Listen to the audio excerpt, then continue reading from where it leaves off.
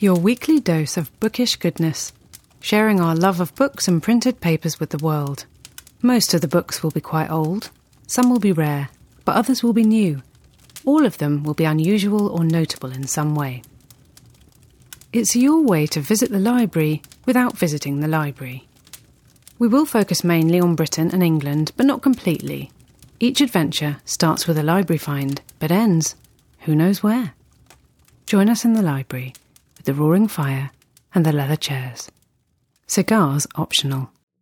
Hello and welcome to Library Discoveries. This week we have a special episode dedicated to primarily Station 11 by Emily St. John Mandel, but also her other books as well. Big fan of Emily's, Canadian-born, New York living writer. Unusual for Library Discoveries in that she is still writing. Most of our authors are either deceased, retired, or otherwise inactive. And this episode itself has been delayed for highly entertaining and at the same time deeply serious reasons, partly because the new book has been delayed in the UK anyway, and it has been delayed because of international virus. So let's have a look at the summary of Station 11 before we go too much further. Those of you who have not come across it are in for a treat. So, according to itself, this is an audacious, darkly glittering novel set in the eerie days of civilization's collapse. Station 11 tells the spellbinding story of a Hollywood star, his would-be saviour, and a nomadic group of actors roaming the scattered outposts of the Great Lakes region, risking everything for art and humanity. One snowy night, Arthur Leander, a famous actor, has a heart attack on stage during a production of King Lear, and Jivan Chowdhury, a paparazzo turned EMT, is in the audience and leaps to his aid. These characters are just amazing. A child actress named Kirsten Raymond watches in horror as Jeevan performs CPR, pumping Arthur's chest as the curtain drops, but Arthur is dead. Now, there are no spoilers of this. This is the flap that's meant to make you want to read this book. I am not spoiling anything by saying this. That same night, as Jeevan walks home from the theatre, a terrible flu begins to spread. Hospitals are flooded, and Jeevan and his brother barricade themselves inside an apartment, watching out the window as cars clog the highways, gunshots ring out, and life disintegrates around them. And I think we need to look no further than that to understand why, in the grand scale of evolution and revolution and science and everything else, this podcast, which nobody listens to, has been delayed by 2 months because of a flu predicted in the book that we are supposed to be reviewing. Okay, so why is Emily such a star? Where do we start? You will hear the hesitation in my voice because, those of you who follow Instagram will see, I have 4 Emily books in front of me, not just one, and there is a great story behind that. So we start with the UK Picador uncorrected proof of Station 11 from 2014. This was, as far as I remember, the first time Emily's work was published in London, and one of my favourite houses. I know some of the people there at Picador are absolutely amazing. They produce all of my favourite, or publish rather, all of my favourite writers. So Picador picked it up. They know what they're doing, and they later went on to pick up her other books, the 3 or so that went before it, which I've also got them in front of me here. But this was a real big deal for Picador. This was a serious lead pillar of their 2014 catalogue. And I got sent this by one of the publicists there who's since moved on, Sam. I'm just very grateful to her. It's really, really good. My wife really loves it, I think more than me. So the inside flap for the UK trade paperback proof is Day 1. The Georgia flu explodes over the surface of the Earth like a neutron bomb. News reports put the mortality rate at over 99%. Week 2. Civilization has crumbled. Year 20. A band of actors and musicians called the Travelling Symphony move through their territories, performing concerts and Shakespeare to the settlements that have grown up there, and so on it goes. Station 11 moving backwards and forwards in time, from the glittering years just before the collapse to the strange and altered world that exists 20 years after, and so it goes on. But you'll see there a stark change. The first flap was the US edition. Nobody in the UK knows where the hell the Great Lakes are or what they are, but they're calling this right at the beginning, the Georgia flu. Bang. Georgia flu. It's Georgia's fault. Some people call our current thing something other than SARS-2 or whatever it's called, SARS-CoV-2. So there we go. And in the back flap, a nice picture of Emily, and critically acclaimed in the States and Canada. Mandel is a hugely exciting new literary voice. And it was Sam there. She worked for Macmillan at the time. She's got the email address. I'm sure she's still proud of that to this day. That's the proof, which I received free of charge, and it's probably worth far more, certainly in the UK, than the signed US first edition hardback. But I have read it, everybody I know's read it, and it's showing signs, shall we say. So we have a post-apocalyptic novel. The US cover has tents on it. The British cover looks like Chernobyl with some skyscrapers or big buildings. You can tell it's New York from the water towers on top. And then there's a deer in the front, which is what happens, as we now know, when motorized life is disconnected. One of the things that we've seen, that I've seen, is deers walking down the streets. I found one in the neighbour's garden the other morning, and they are basically reclaiming the streets. You know, it's actually quite striking how many stories and books and movies we've been watching for the last 30, 40 years or more, predicting something like this. Outbreak, of course, with Dustin Hoffman. And it's happened in other parts of the world and nobody really cared about it. And now it's happened to us and everybody's running around like Freddy Krueger movie. So there you go. We're going to come back to all of this stuff. Station 11 is the driving purpose behind this episode. But those of you who have listened before will know that we occasionally look at the wider context to a writer. And I particularly wanted to do this because I believe that although Station 11 is amazing, I think Emily has a long way to go. And The Glass Hotel, from what I'm hearing in America, is at least on a level with Station 11. Which is not to say that Singer's Gun and Last Night in Montreal are not on the same level, but they are certainly different. One thing that strikes me right off is that they are thinner, they are shorter, simpler, and therefore cheaper books to publish. I believe, although it's a little bit confusing, that Last Night in Montreal was her first book, but to British eyes this came out after Station 11. Picador bought the backlist after Station 11, and they're all in the same style as Station 11, so there's a nice little set you can get for yourself if you're in the UK and you like Picador books. Here we go. Last Night in Montreal, I believe the debut, it's not quite clear. The debut, oh there we go, thank you very much. The debut of a lyrical voice singing its heart out, a beautiful work by Darren Strauss, who wrote a book called Chang and Eng. Somebody I've never heard of, but he obviously has great taste. Lilia has been leaving people behind her entire life, haunted by her inability to remember her early childhood and by a mysterious shadow that seems to dog her wherever she goes.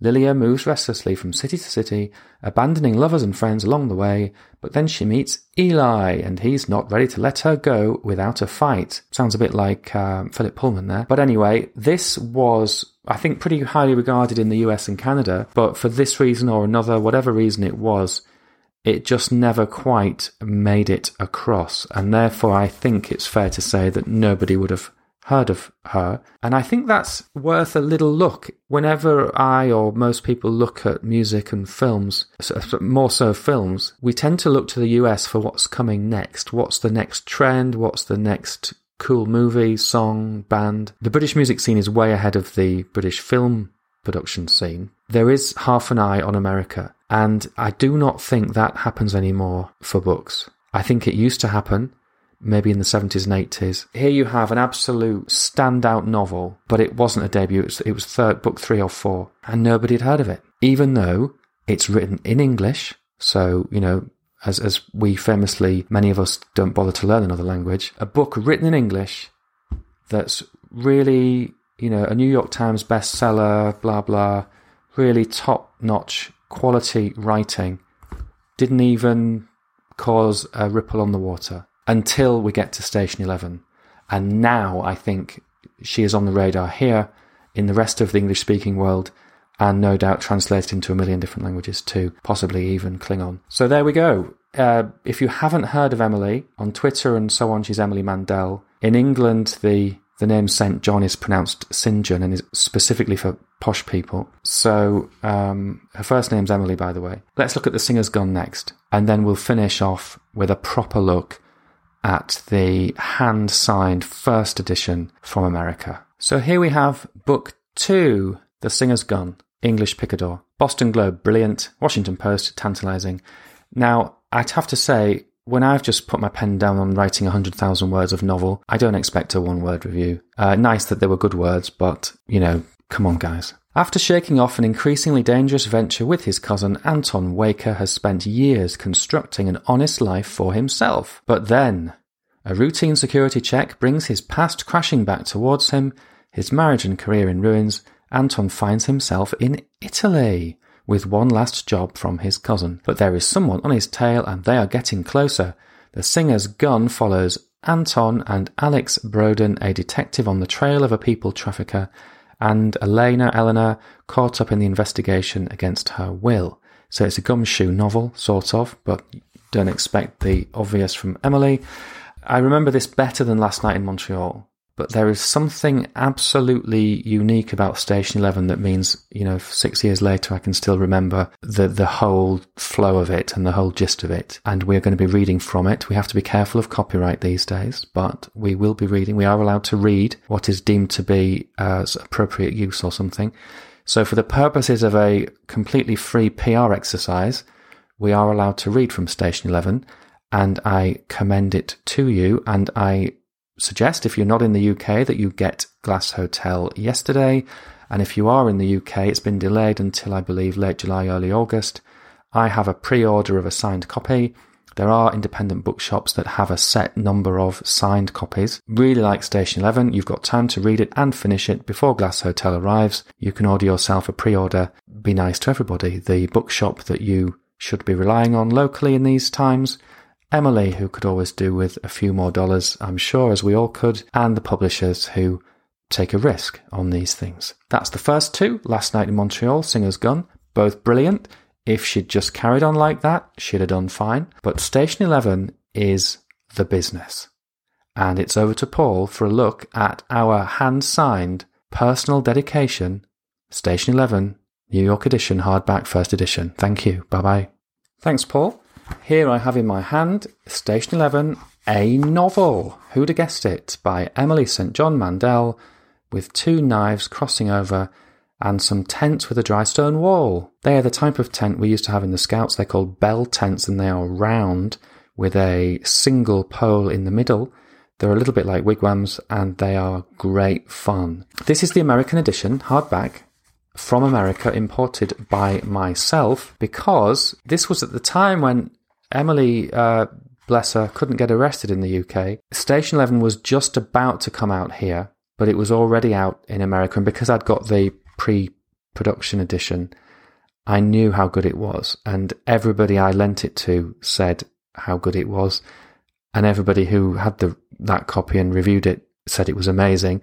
And it is amazing, and there's rumours, or not even rumours, of a TV series and film and everything else, which is absolutely justified. Although, as anybody knows, if you have already read the book, you should never watch the film, and if you haven't read the book, the only reason for watching the film is to see whether you might like the book, because the book is always a billion times better. On the back, this is advanced praise, so people who had read the pre-prod like me, Patrick DeWitt, Emma Straub, of course, Lauren Bukes, who was massive that year with The Shining Girls. Jessie Burton, who is massive here now with The Miniaturist, of course. That's been on TV here. And her newer books are equally amazing. Jessie, we would love to do you in a few weeks. So there we go. What do we say? We've read the flap.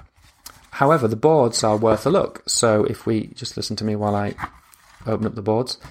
Although the cover is nice, it's a really handsome dark blue spine, gold lettering with a kind of ochre it's a two-tone board. It's really, really sweet. We have a problem. And the problem here is not Emily's fault. It's not Knopf's fault who published it.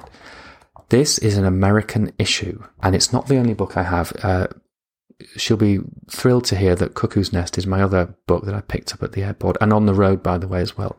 I picked these books up in America in the airport, and they have the common problem. Publishers seem to think that if you're good, you should be hard to read. And so what they do, they don't finish the book when they cut it out. So anybody who knows about book production, and that's something we will be covering, there is a job that you do after you've put the leaves of the pages together, where you trim with a guillotine or other sharp instrument the edges of the paper so that they are all the same size. And this means that when you flick through a book or try and read it, you can very easily proceed from the current page to the next page. However, they do not do this in America for certain writers. They leave those rough edges and you can see the individual gatherings, and it is a nightmare to flick through in chronological order, sequential order, and it is difficult to read. In fact, this is a hallmark of success. If your book has not been properly trimmed, then you have made it. Let there be no doubt. Station 11, also by Emily. Last Night in Montreal, The Singer's Gun, and The Lola Quartet. The Lola Quartet is the only one I don't have and haven't read. Station 11, to Paul with best wishes. Emily, September the 5th, 2014, New York City. And she's not one of those writers that crosses her own name out, which... yeah. This is a Borzoi book published by Alfred A. Knopf. Copyright 2014, Alfred Knopf, manufactured in the US. Jacket designed by Abby Weintraub, and Abby Weintraub has done a great job. In memory of Emily Jacobson. What do we have next? Oh, it's a quote from the separate notebooks. I won't try and pronounce that. Milosh. The bright side of the planet moves toward darkness, and the cities are falling asleep, each in its hour. And for me, now as then, it is too much. There is too much world. The Theatre. Chapter 1. The king stood in a pool of blue light, unmoored. This was Act 4 of King Lear. A winter night at the Elgin Theatre in Toronto. Earlier in the evening, 3 little girls had played a clapping game on stage as the audience entered. Childhood versions of Lear's daughters. And now they'd returned as hallucinations in the mad scene. The king stumbled and reached for them as they flitted, here and there in the shadows. His name was Arthur Leander. He was 51 years old, and there were flowers in his hair. Dost thou know me? The actor playing Gloucester asked. And we have a bit of King Lear. People like Bruce Robinson say that Shakespeare is the one and only thing you need to know about England. If you know Shakespeare, you know England and you know the British. And I know what he's saying, I know what those people think, but it's still tricky. And then we find, I'm just trying to find the key bits, because I'm only allowed to read a certain percentage of this book. Arthur wasn't breathing, oh dear. The 2 shadows, security men, had stopped a few paces away, presumably catching on by now that Jeevan wasn't a deranged fan. The audience was a clamour of voices, flashes from cell phone cameras, indistinct exclamations in the dark. If there was one device that I could disinvent, it would be the cell phone with a camera, to be honest. Jesus Christ, Edgar said. Oh, Jesus. He dropped his British accent and now sounded as if he were from Alabama, which in fact he was. So they try and revive this guy, but as you already know, they're not successful. And this is in the past. This is before the Holocaust, before the flu, the Georgia flu, let's call it. Let's not call it COVID. Anyway, as we now know, COVID's not really a flu, so, we're in the clear with that one. It's a work of absolute genius. It's about lots of things.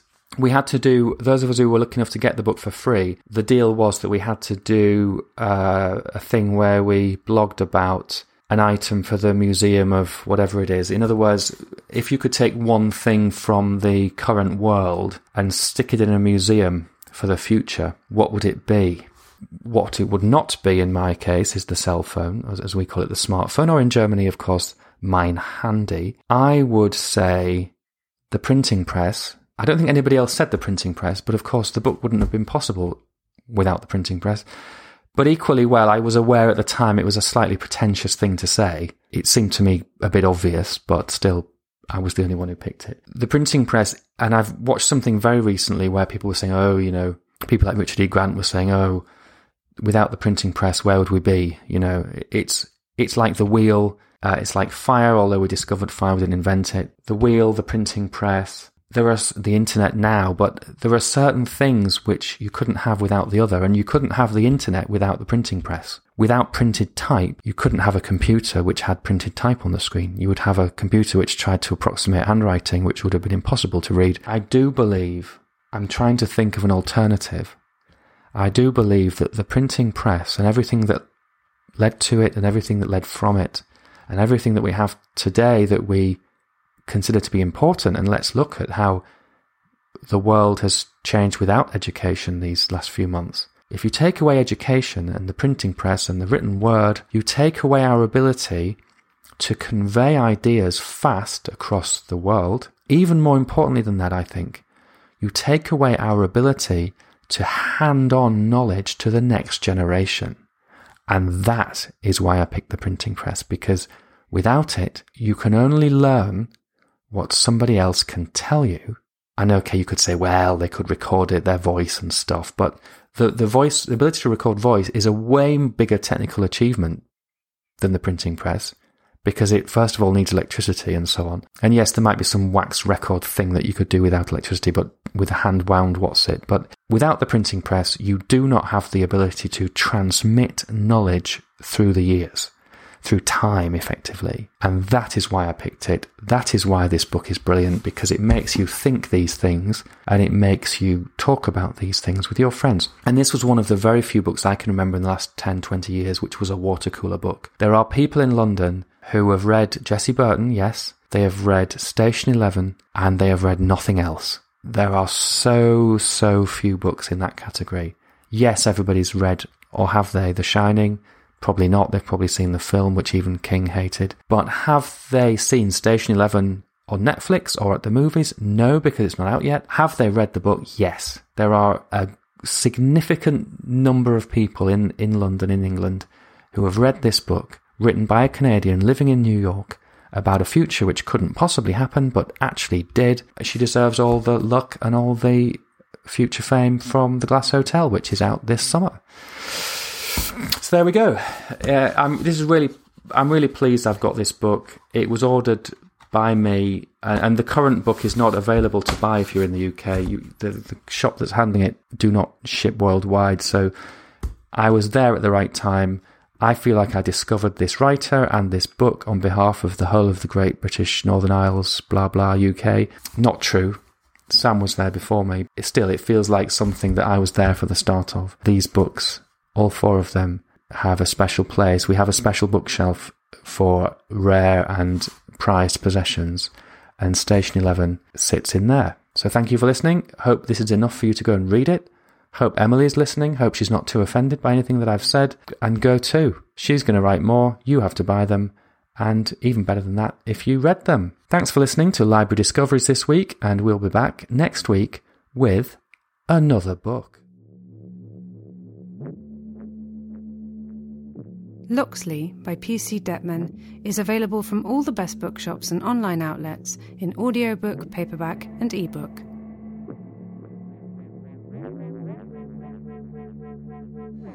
Paul Loxley is an average spy from the north of England. To keep him out of trouble, Spanton of MI6 sent him to a private girls' boarding school in the Chiltern Hills.